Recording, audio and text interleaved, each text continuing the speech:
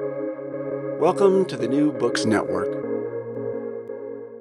I'm sitting with Matthew Knotts, who's the author of On Creation, Science, Disenchantment, and the Contours of Being and Knowing.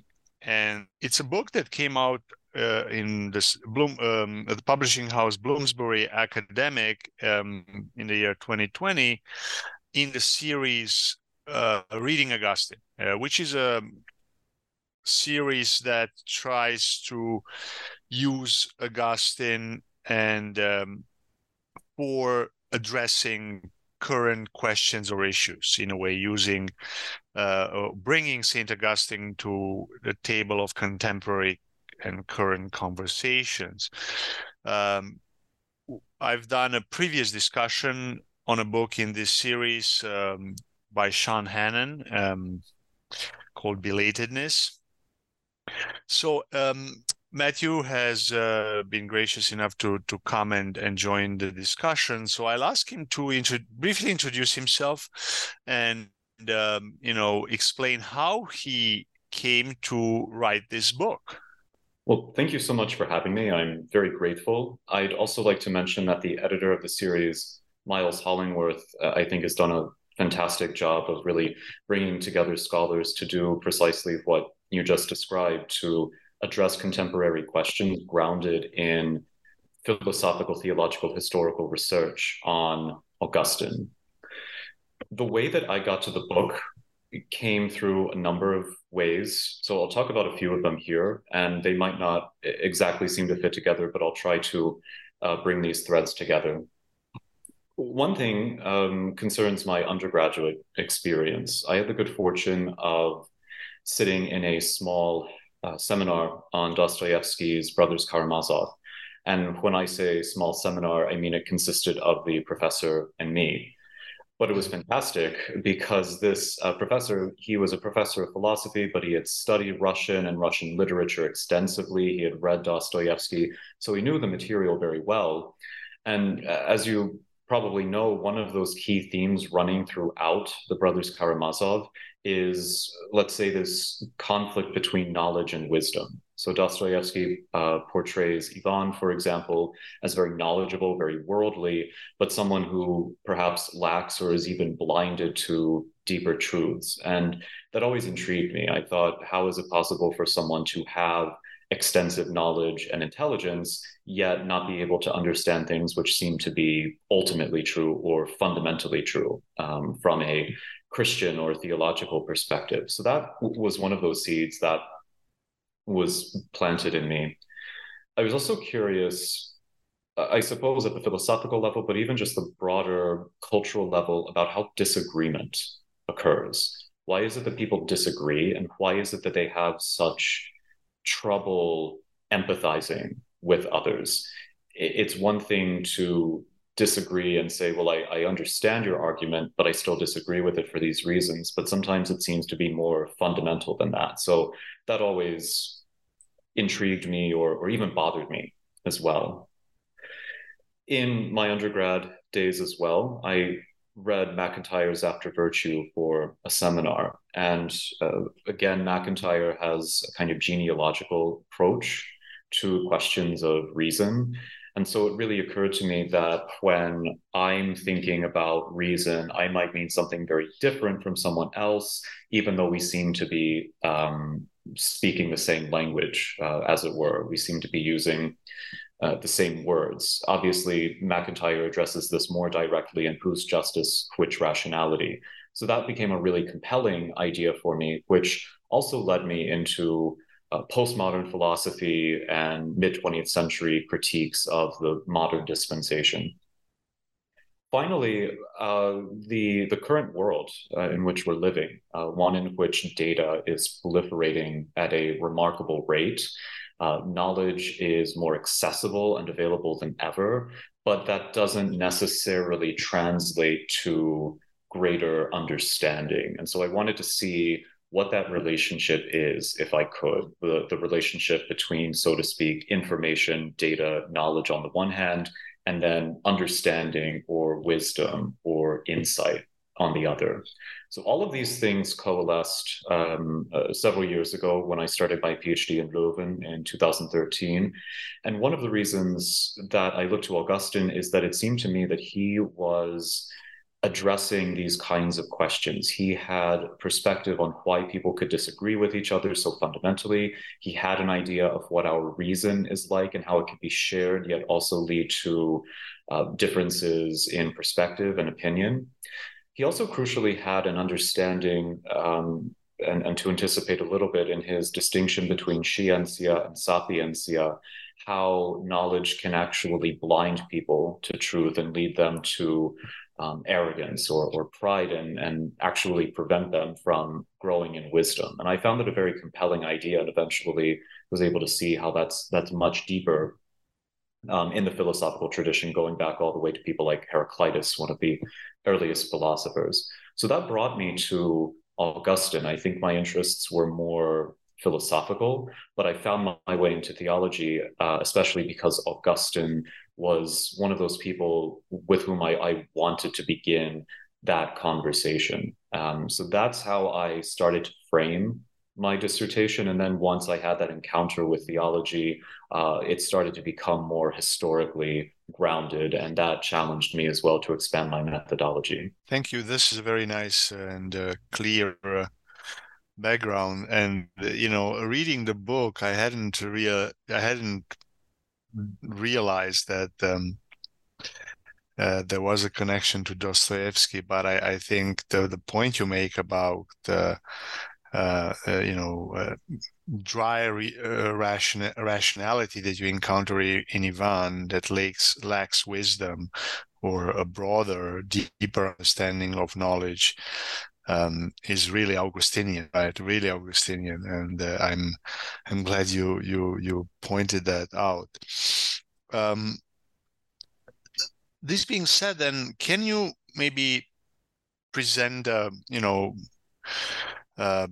broad outline framework of the book, as it were, starting from outside to the inner core of the book, and a little bit of the argument, or that's one way I'd like you to speak, and then the other one maybe is what you realized after you had written the book. Like these were your initial question, and then what you realize after you did the research and wrote the book. Yeah, please, Matthew. Certainly. I can comment on both of those together. I think they interweave, since this book arose from my dissertation. So I think the two threads you suggested were interwoven.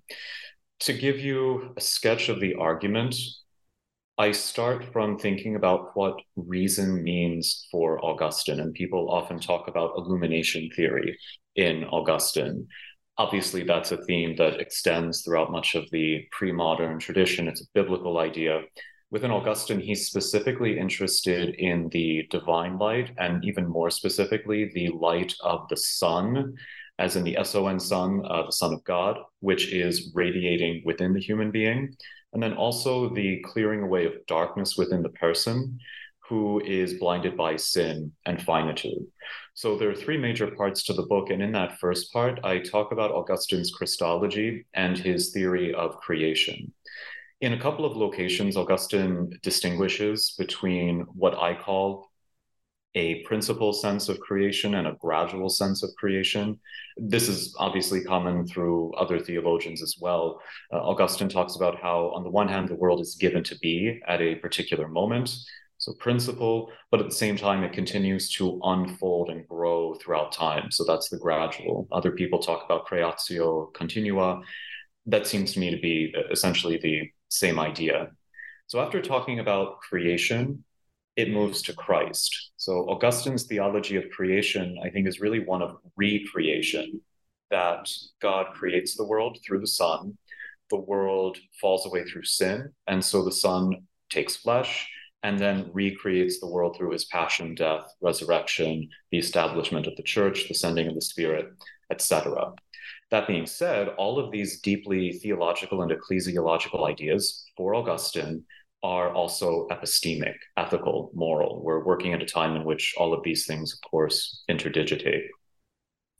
So the next step that I take is to see how the pattern I just described is replicated at the level of the human being, who, of course, is created in God's image and likeness. So first and foremost, people, human beings, have, for lack of a better term, ideas present in the mind. So the light is there. There's certain ideas, fundamental concepts, which allow us to reason and think. Obviously, this is very present in the early Augustine, who's deeply Platonic, and engaged in dialogue and thinking about the conditions of knowledge, which actually I think is a really interesting connection with later philosophy. And that was something I took up as well. But then also the gradual sense that we are finite, we are imperfect, we are often blinded to our own desires or preferences. We mistake, truth for opinion, and we have this tendency to need to purify our vision so that light can really shine through. So I found that a really compelling idea because it really, I think, reverses, especially the modern conception of knowledge, that we're kind of in this neutral space and we have the capacity to go out and find knowledge and catalog it without any kind of interference other than our own, let's say, laziness or some such. For Augustine, the reverse is true. The world is there. The light is shining. The question is, can we see it? And Augustine has a few images for this. For instance, he talks about how people can be standing in the sunlight, but be blind to the sunlight. He uses the image of cataracts in the eyes. He talks about sin in terms of these blockages in the eye. And so it's the medicinal effect of Christ and his grace that is removing these things. So I found that a really compelling way to think about reason. And again, to address some of those questions that I mentioned earlier. So for example, coming back to scientia and sapientia, Christ himself is the wisdom of God. Augustine is drawing on John. He's drawing on the Book of Wisdom. He's talking about other New Testament and Old Testament passages which identify Christ with this wisdom. Therefore, to think according to truth and reason is to think according to this eternal wisdom. This is obviously not merely an abstract wisdom, but one which has become incarnate. So in some way, human reason needs to be connected with this particular, unique, unrepeatable event of Christ in history, mediated through the body of the church. That's the first part. And I started to go more deeply into Augustine's theology in the second part, because as I was going through this, I realized that as we're talking about Christ as sapientia, we come to a few philosophical conundrums, which Augustine wrestles with at various parts of his corpus. And two of these, I think, are time and vision. So when it comes to time, obviously, we want to talk about the eternal wisdom bringing the world into creation. But it's not only that, it's the fact that if we think about how not just the human being is created in God's image, but God speaks the world into existence, there's the idea that these eternal vestiges of God are present in reality. We are made for God. Our hearts are restless until they rest in God, as Augustine famously says in the opening lines of the Confessiones. So how is it that we, who are finite temporal material, can aspire to that which transcends us in principle? Vision, I think, is an analog to that. We talk about seeing things, but Augustine, for instance, in one of his commentaries on Genesis, talks about vision at a variety of levels, that we have this physical sense of sight, but really what's crucial is this deeper intellectual sense of sight. A simple example he uses is reading a language. You could see the words on the page, but if you don't know the language or you don't have a sense of syntax, etc., the meaning will be lost. And really the physical is bridging us, is that medium to meaning, insight, and interpretation. And that challenge is radicalized if we're talking about seeing, let's say, the Son of God in the flesh, if we're seeing eternal reasons present in the world. And then obviously when we think about that from the sort of grand eschatological perspective, Augustine is really interested in what it means for us to see God in heaven, the beatific vision. So those two aspects of Augustine's theology of creation, I explored them, and it came to my attention, I think, two things that then could be put into consideration in the context of contemporary philosophy and theology.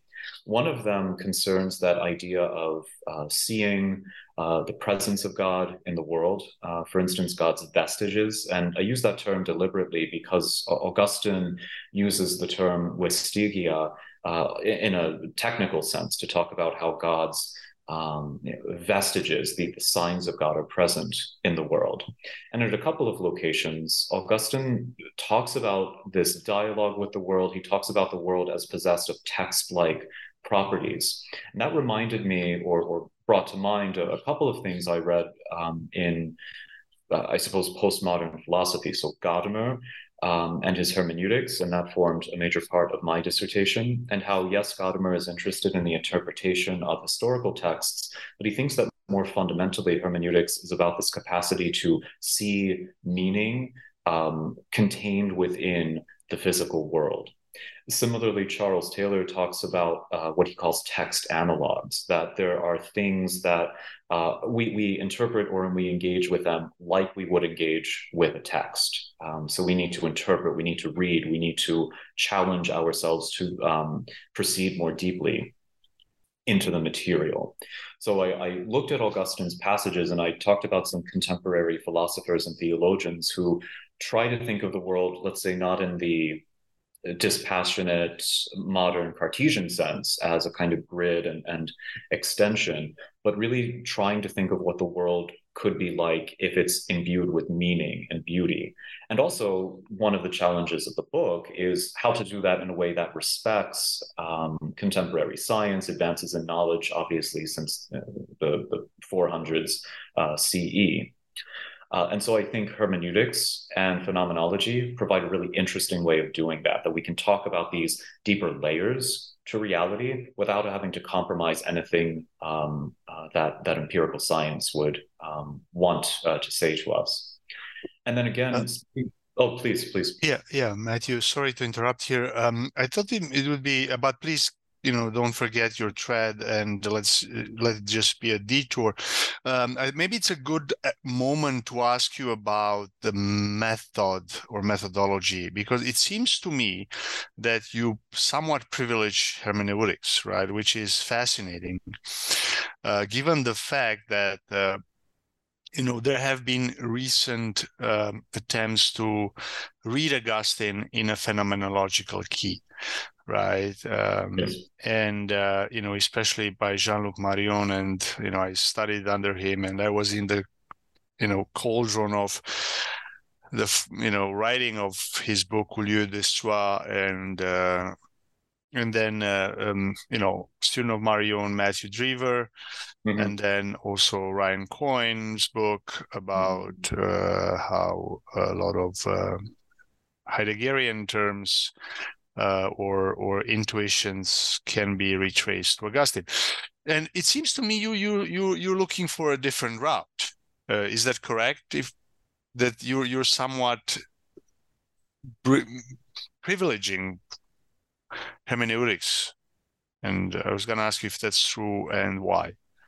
Yes, I think that's true. What I would say is that it's, at least when we're looking at it from, or at least when I'm looking at it through Augustine, I think the hermeneutical and the phenomenological are there together. Mm-hmm. And I think the phenomenological, as you rightly say, is really brought out. And I think that the hermeneutical side is there, and then maybe not as pronounced, especially in the sense of what I described. So, for instance, in Book 10 of the Confessiones, when Augustine is talking about this dialogue with nature, it's deeply phenomenological, it's deeply experiential. And I think what's motivating and sustaining that is also this broadly hermeneutical method. And that was what appealed to me the most. Yes. So I think So, they go together in Augustine. I don't think that there's any mhm. necessary opposition there. I think it's just a question of emphasis, or maybe what has been brought to light versus what hasn't. Yeah. Yeah, and is this a good moment for you to go into more detail how the methods and ideas of I noticed you've used Gadamer, but also you've used Michael Fishbein, who's also Yes. one of my mentors and whose books Sacred Attunement and Fragile Finitude are excellent examples of, as you say, a hermeneutical phenomenological approach which uses readings of the tradition and to address current questions in a very genuine way. So could you, or maybe I'll let you finish your argument and then we come back and expound on these methodological issues. Yes, in fact, I think in a sense you've anticipated where I'm going, so we might even be able to blend them together. But to go back to that part about, let's say, interrogating the universe or reading the universe, as I like to call it, and that was in the original title of my dissertation, reading the universe with Augustine and Gadamer, finding that deeper meaning and sense to it, which, as you rightly note, is central to Fishbein. And I talk about him obviously drawing on the Jewish tradition for that. I look at Jean-Louis Chrétien, who obviously is a phenomenologist. He's drawing on Augustine, and he's talking about this idea of call and response, l'appel et la réponse, that the world is speaking to us, and anything that we do is always a response to that. And so I wanted to see if I could put myself in that small conversation to insert myself, shall we say. And one thing that I took from it, and I think this is in Augustine, and I think that this is really, to go back to phenomenology, really interesting because it does seem to be a fundamental human experience, is that if we are attentive to or mindful of our experience, if we engage with the world around us, we find things like the fact that we are finite, that we are limited, that we are called beyond ourselves, that we have this sense of connection with the world around us. We have this sense of beauty, meaning, purpose, which seems on the one hand to come from outside of us, but also to resonate with something inside of us already, to draw it to the surface. One specific idea that I took was finitude, and that's where I think I tried to really take a step beyond Augustine. Yes, looking at hermeneutics especially, but also phenomenology in the final chapter of the book. To give just a brief amount of context, I talk about human finitude as a prejudice in the Gadamerian sense of the term. And as you may know, when Gadamer is talking about prejudice, obviously there's nothing racial or ethnic implied. He's simply talking about a prejudgment. And the reason he uses that term is to say that the modern world tried to eliminate any presuppositions of any kind and to find a solid foundation. And Gadamer is saying, well, not only is that not possible, but that doesn't really reflect how human beings learn in the first place. We have an orientation. Yes, it can expand, it's malleable, but that's a starting point. So he's talking about prejudices in the sense of our backgrounds, our cultural outlooks, our education, all of those sorts of things that make us who we are. And he obviously, Gadamer, that is, has an epistemic interpretation of prejudice. I think in some ways, and I really would need to look more extensively at Gadamer for this, but I think that there's, let's say, an ontological sense to prejudice as well. And that's where I really wanted to, let's say, bring out the implications of both Augustine and Gadamer in that final chapter and say that to be finite is a prejudice or a condition of knowing. So we are finite, that's how we are given to be. We are situated in time and space. That forms the basis through which we know. Nothing wrong with that per se, but that's the place where we start and grow. And I think that if we look at our finitude without realizing, let's say, the broader scope of creation, if we forget about the sapiential ground of the universe, then finitude becomes something that blinds us to truth. We're going to think about things in terms of, let's say, the wrong hierarchy or the wrong interpretive framework. In Augustinian terms, we're going to look at scientia apart from or in opposition to sapientia. We're going to privilege creation over the creator, and we're going to miss truth in the process. So I wanted to see and think about how finitude could have that sort of double-edged effect. It could lead us away, or it could be the launching point for a deeper exploration, which is in some senses asymptotic, that we're constantly going into this deeper search for God. I think that's deeply Augustinian. And again, to anticipate a little bit, that was one of the key results of my research that I found really interesting about Augustine, that as dogmatic as he can seem to be, especially later in his career, I think there really is this dynamism to his thought and this hesitation about closing off possibilities. And that's where that's one of the things that led me to the project that I just finished. In fact, not to go too far afield, but I just finished my second book for this same series. And one of the key themes of that is this kind of questioning, skeptical Augustine. But to bring it back to this book, that was really interesting to me, to see whether and to what extent we could really bridge the gap or find an intersection between postmodern philosophy and this reflection on the conditions of our knowledge and the concern about whether we can find truth, and then to use an Augustinian framework to develop and think about that. And that's where I try to bring everything together in that final chapter of the book. And maybe it's a good point to offer a summary of the conclusions, just to flesh it out a little bit more in detail, because you did an excellent job explaining the question and what brought you to the project. And maybe you can flesh out a little bit more what you learned in hindsight, so to speak. Yes.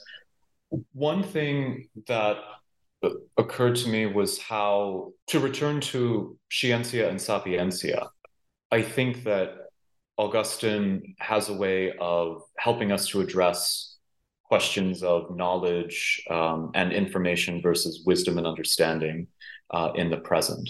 So one way of looking at it is that God gives creation to be, particular things are in their order, and human beings become obsessed with their own interests and the way in which creation can serve them.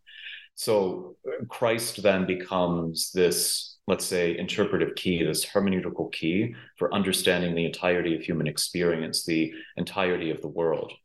I didn't talk about this too much in the book. It was more or less presupposed by it, but it also led me to reflect on methodology and how, let's say, theological answers to these sorts of philosophical questions might really have a place, especially if they can do explanatory work.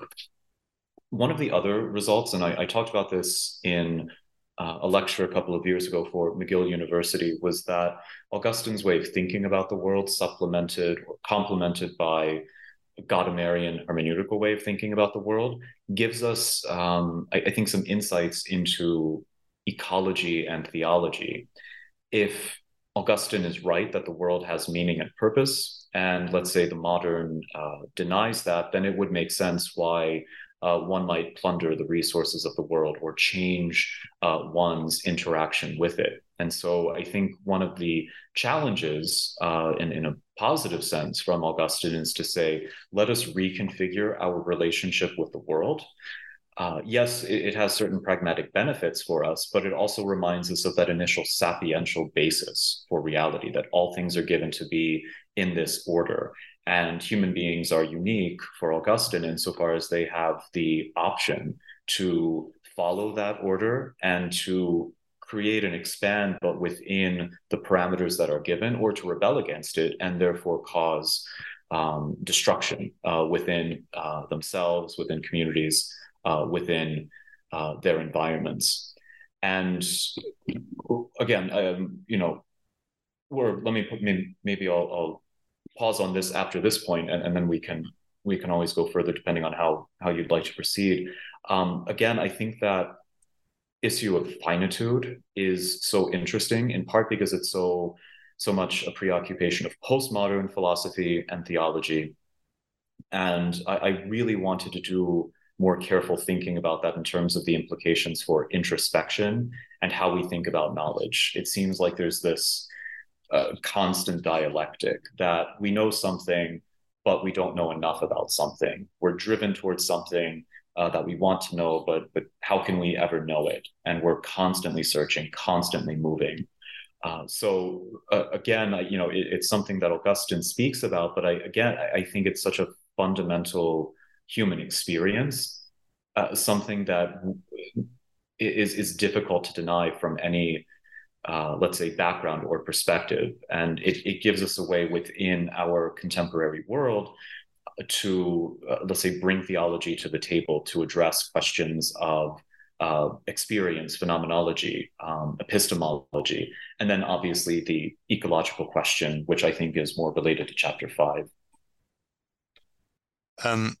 As I read your book, I had the impression that you focus mostly on epistemological issues, and you managed to show how, for Augustine, knowledge has a much broader meaning than for us today.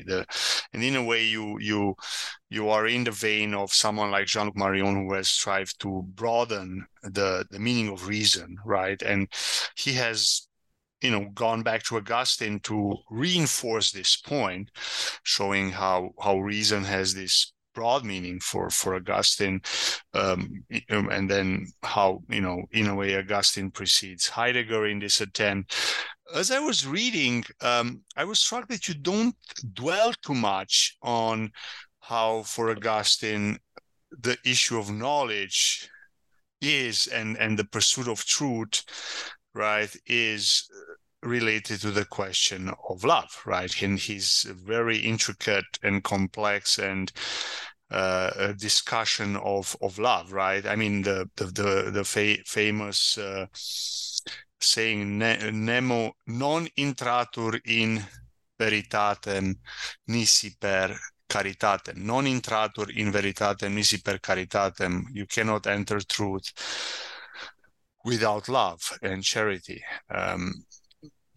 Did you want to comment a little bit on how you see this connection between, let's say, love, charity, caritas, and the pursuit of truth, and the question of sapientia in Augustine? Yes, thank you. That's a very interesting question. A few things come to mind, and in some ways they, I suppose, are responses to one of your earlier questions about something I took or something I learned, especially that affective dimension to knowledge and rationality that you suggested a moment ago. One thing that comes to mind, and this I think is present in the book, at least implicitly, is how the ethical and the epistemic for Augustine are so closely bound together. So when Augustine, for instance, talks about what one loves, that's one way of emphasizing knowledge. So if one's love is for the created over the creator, then one's behavior, of course, is going to look a certain way.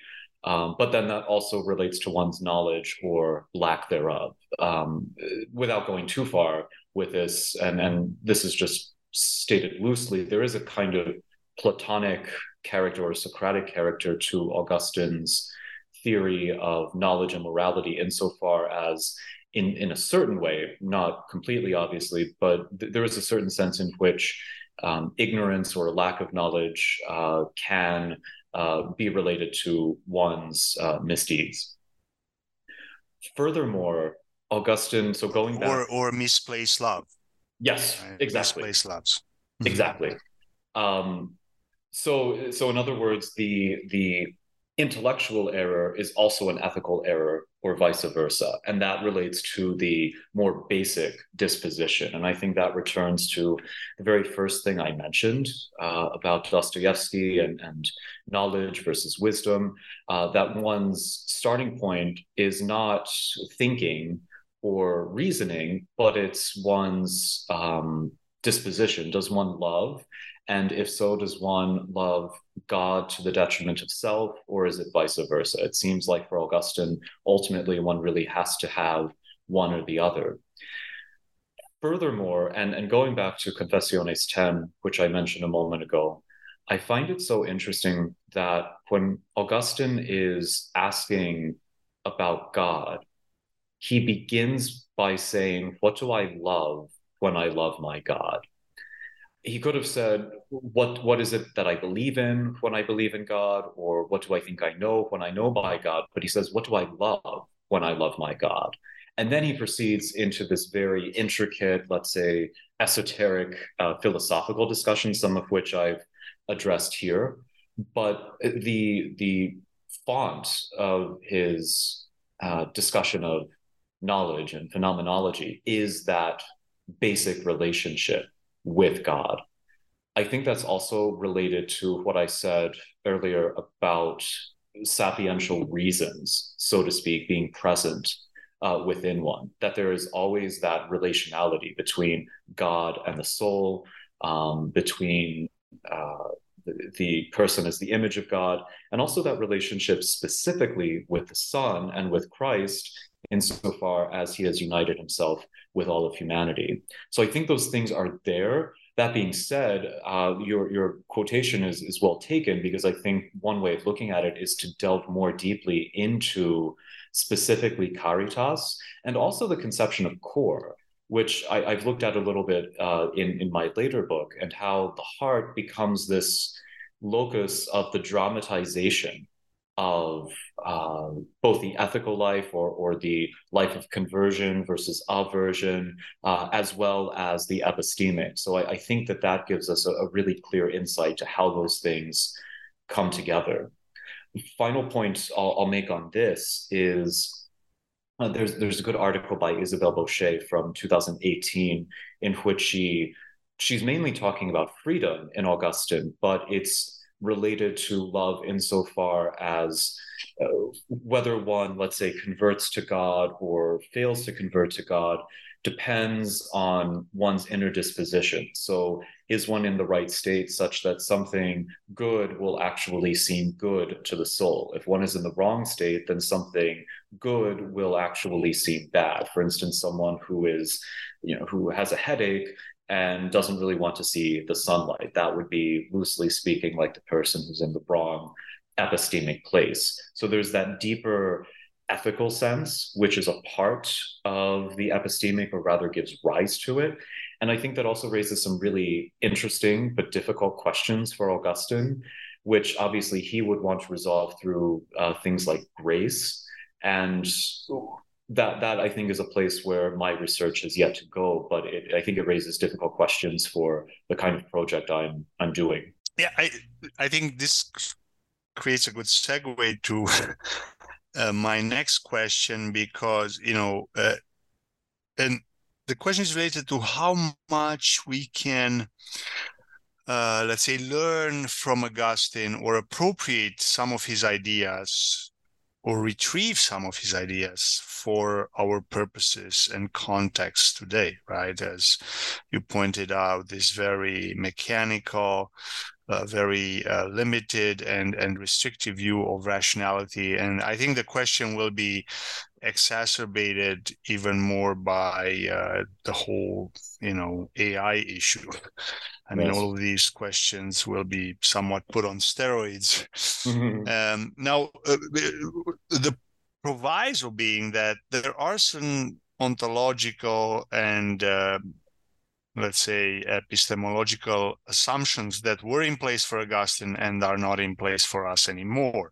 One of them is definitely the ascetical dimension. And this dimension is not really taken into account by, let's say, postmodern readings of Augustine, who go in there and, they find his skepticism very appealing, or his notion of distentio and fragility. And we forget sometimes that, and I'm not saying you're doing that, that his entire project is, so to speak, quote unquote, constructive, right? It is about achieving or reaching vita beata, ascending, interior ascent from which is spiritual and to achieving the visio, the vision, as you said, right? So we somehow forget that the framework in which Augustine operates, right, in our readings, for example, one dimension that, I think you mentioned it a few times, ascetical. But he's and I think it's related to your very good discussion of distentio, right, as the condition in which we find it in ourselves. Let me see how you call it, the ontic entropy, I find. Right, the effect of time, right? It's on our condition of createdness. And then the whole issue of being dispersed, distentio versus intentio, and then your excellent discussion of pride and of sapientia, prideful knowledge, prideful wisdom, superba, right? Pratienza. So it seems to me that there are nuances and dimension and aspects there that we do not really pay attention to, or maybe we're not even able to, right? And my whole question is going towards, how far is our, let's say, discussion or encounter with Augustine just, well, as an aside, and how far is it something really that allows us to bring something or retrieve something back to the table? Since and I didn't even mention that the other dimension that is lacking for us is this hierarchical view of reality, of ontology. Our world, we're done with that ontology. It's not a Neoplatonic hierarchy anymore, and Augustine subscribed to that. So we're in a way, long story, we're lacking asceticism, and we're lacking this hierarchical view of reality. Absolutely. I think that question of asceticism as a starting point is so fascinating, in part because it allows me to get on one of my soapboxes a little bit about Augustine and asceticism. I believe I mentioned it in the book. I know I discussed it in the dissertation. Augustine's polemic against Porphyry and omne corpus fugiendum, that every body, every physical thing needs to be fled.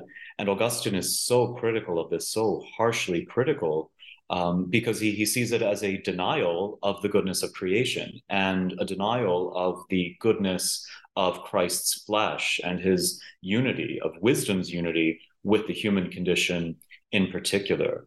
I think that's really important to address, let's say, not receiving certain parts of Augustine, or at least Neoplatonism in general, that I don't know if scholars, let's say, who are just broadly aware with Neoplatonism really take that into consideration.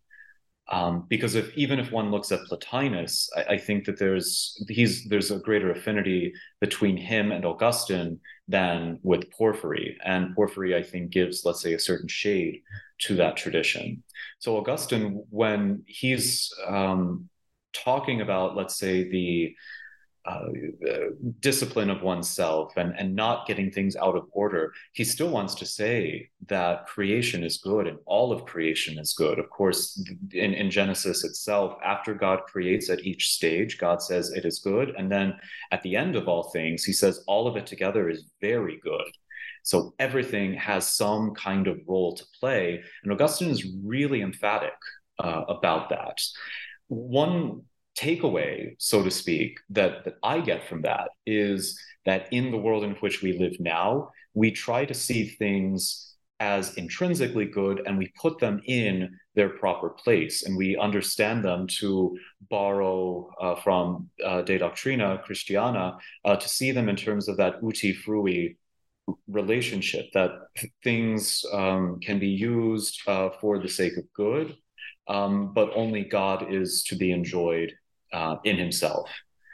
So I think that having that sense of boundaries and precision is really essential to that understanding of creation in Sapientia. I think your point is well taken, that that's really difficult in the present. And one thing that comes to mind, and I'm speculating and thinking out loud, and I'm sure Augustine would more or less say this, but I don't know where, but maybe one challenge for us now is to think about hierarchy, not necessarily ontologically, but first and foremost in terms of service.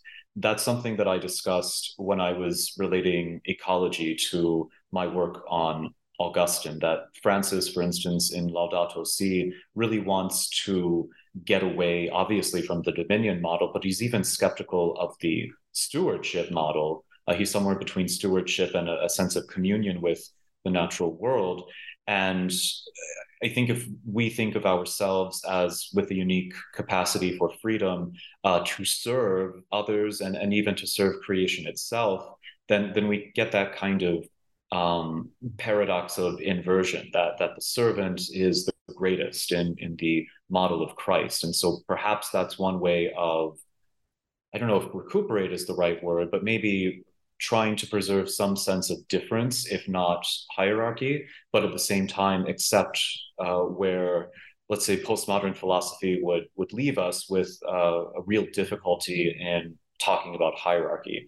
That being said, I'm not sure I want to give up hierarchy entirely. I'm not saying you do either, but your question really sort of generated some thoughts in me, which I just presented somewhat haphazardly, but that I think is a really interesting question. Also, to your point, Augustine's entire view of how you are called, you are being summoned, right?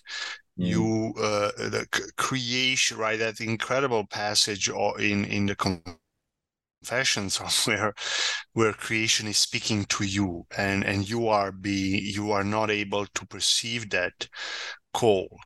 You are not paying attention. You are not aware. I think that would be very pertinent, right, today for various reasons.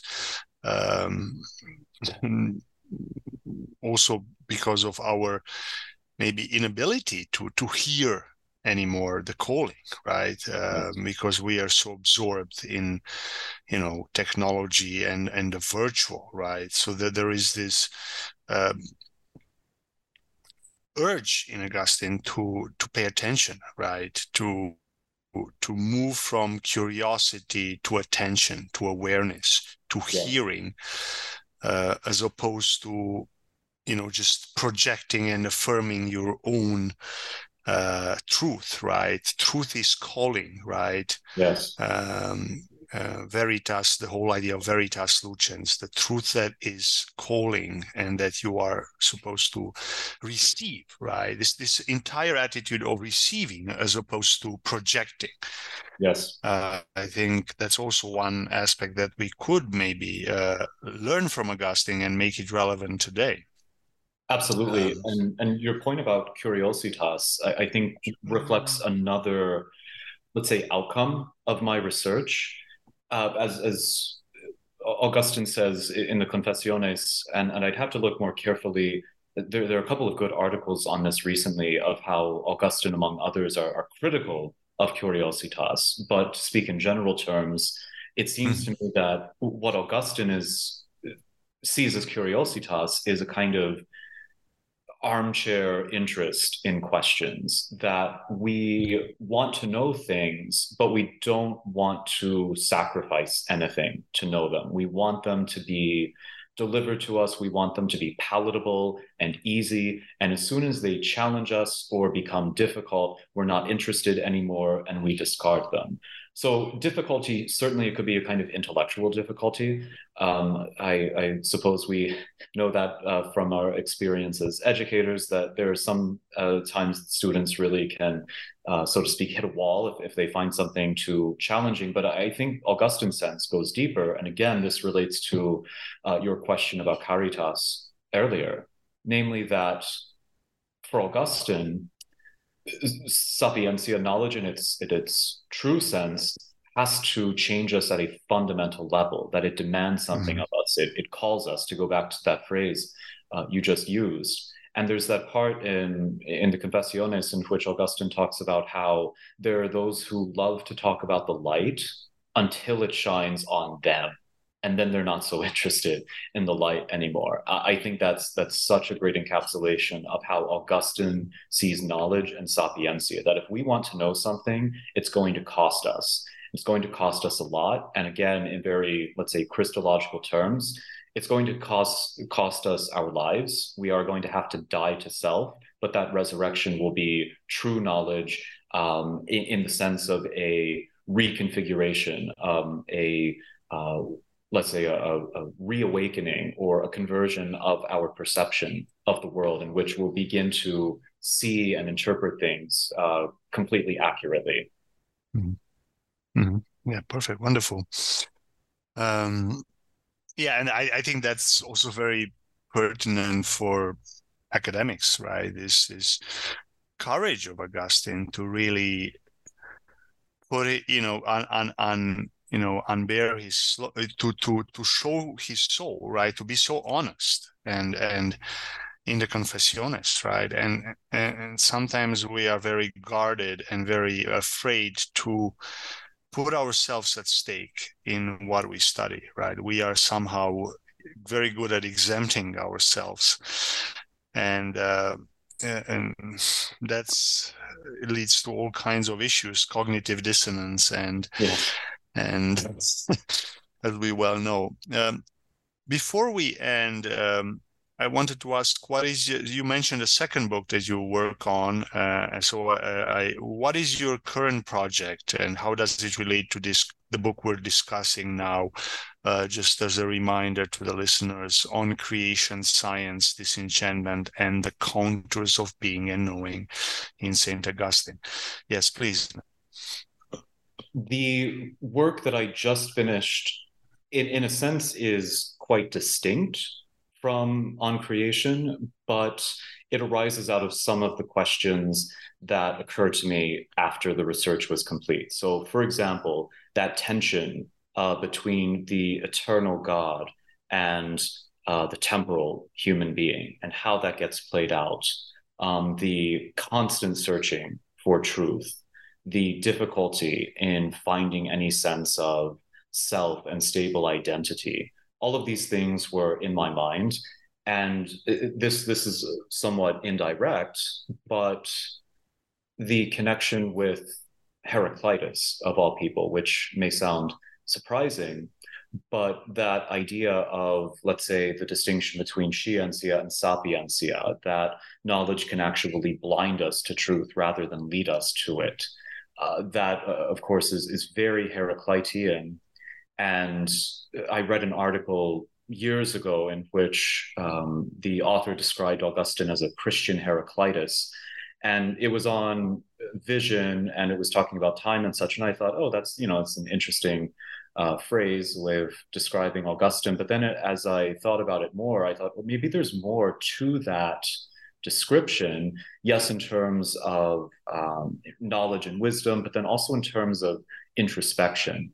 And that's where this project, let's say, departs. So I talk a lot about, let's say, the dialectically constituted self in Heraclitus, but especially in Augustine. So a way of connecting it, let's say, with contemporary issues, and which I do in this new book, is first of all to say, look at our context. As you mentioned a moment ago, we are constantly bombarded. We are torn apart. The postmodern condition is one of a doubt about any stable identity. This obviously departs very much from the modern view, in which we are autonomous, discrete units. We are pellucid to ourselves. So how do we make sense of this? interestingly, I think that Augustine, in some ways, anticipates or at least broaches this topic, and not just Augustine, but Jean-Louis Chrétien in his L'Espace Intérieur, 2014, talks about how the ancients had this sense that we are complex entities, that we have this sort of porosity, to use one of William Desmond's phrases, one of my PhD supervisors, and they see this as paradoxical, but they don't see it as contradictory. So they have a sense of how we are discrete individuals, but we're also organically related to everything around us, and they can hold both of these things in tension and struggle with that question. So I found that really fascinating with Augustine. So exploring that, and especially radicalizing that discussion of imago Dei, that if we really are grounded in and created in God's image, then there's a part of us that in principle will always exceed complete comprehension and understanding.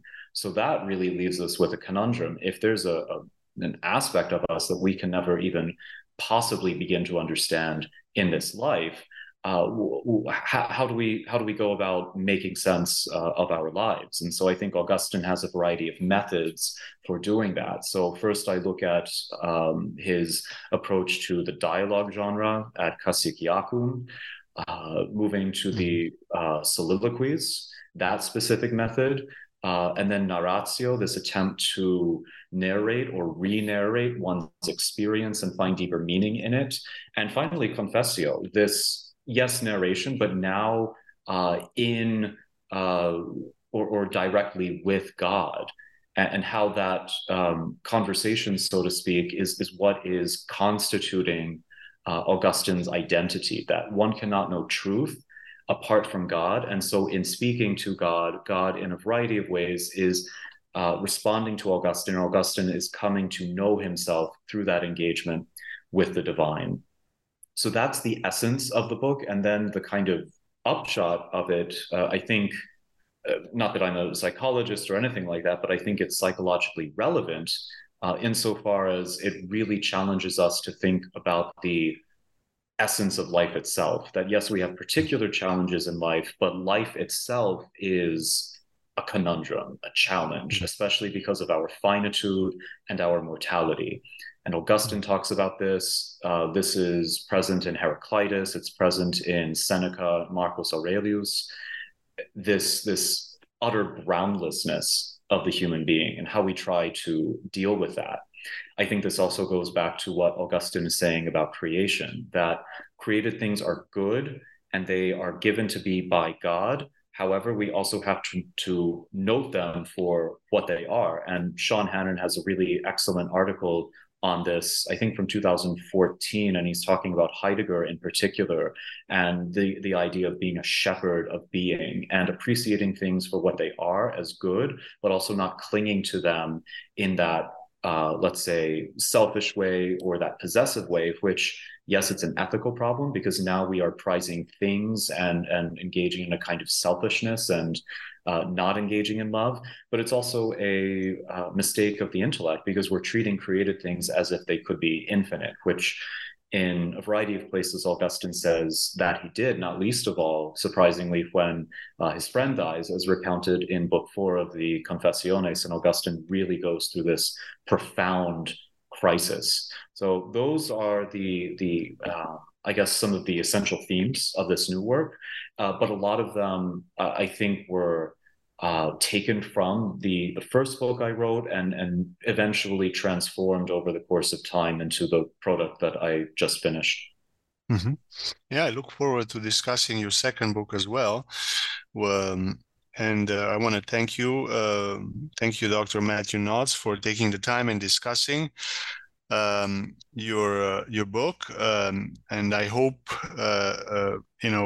listeners will go and read the book, because the book is very rich. It's dense, I have to say. It's because you bring together a variety of layers and you weave a nice tapestry.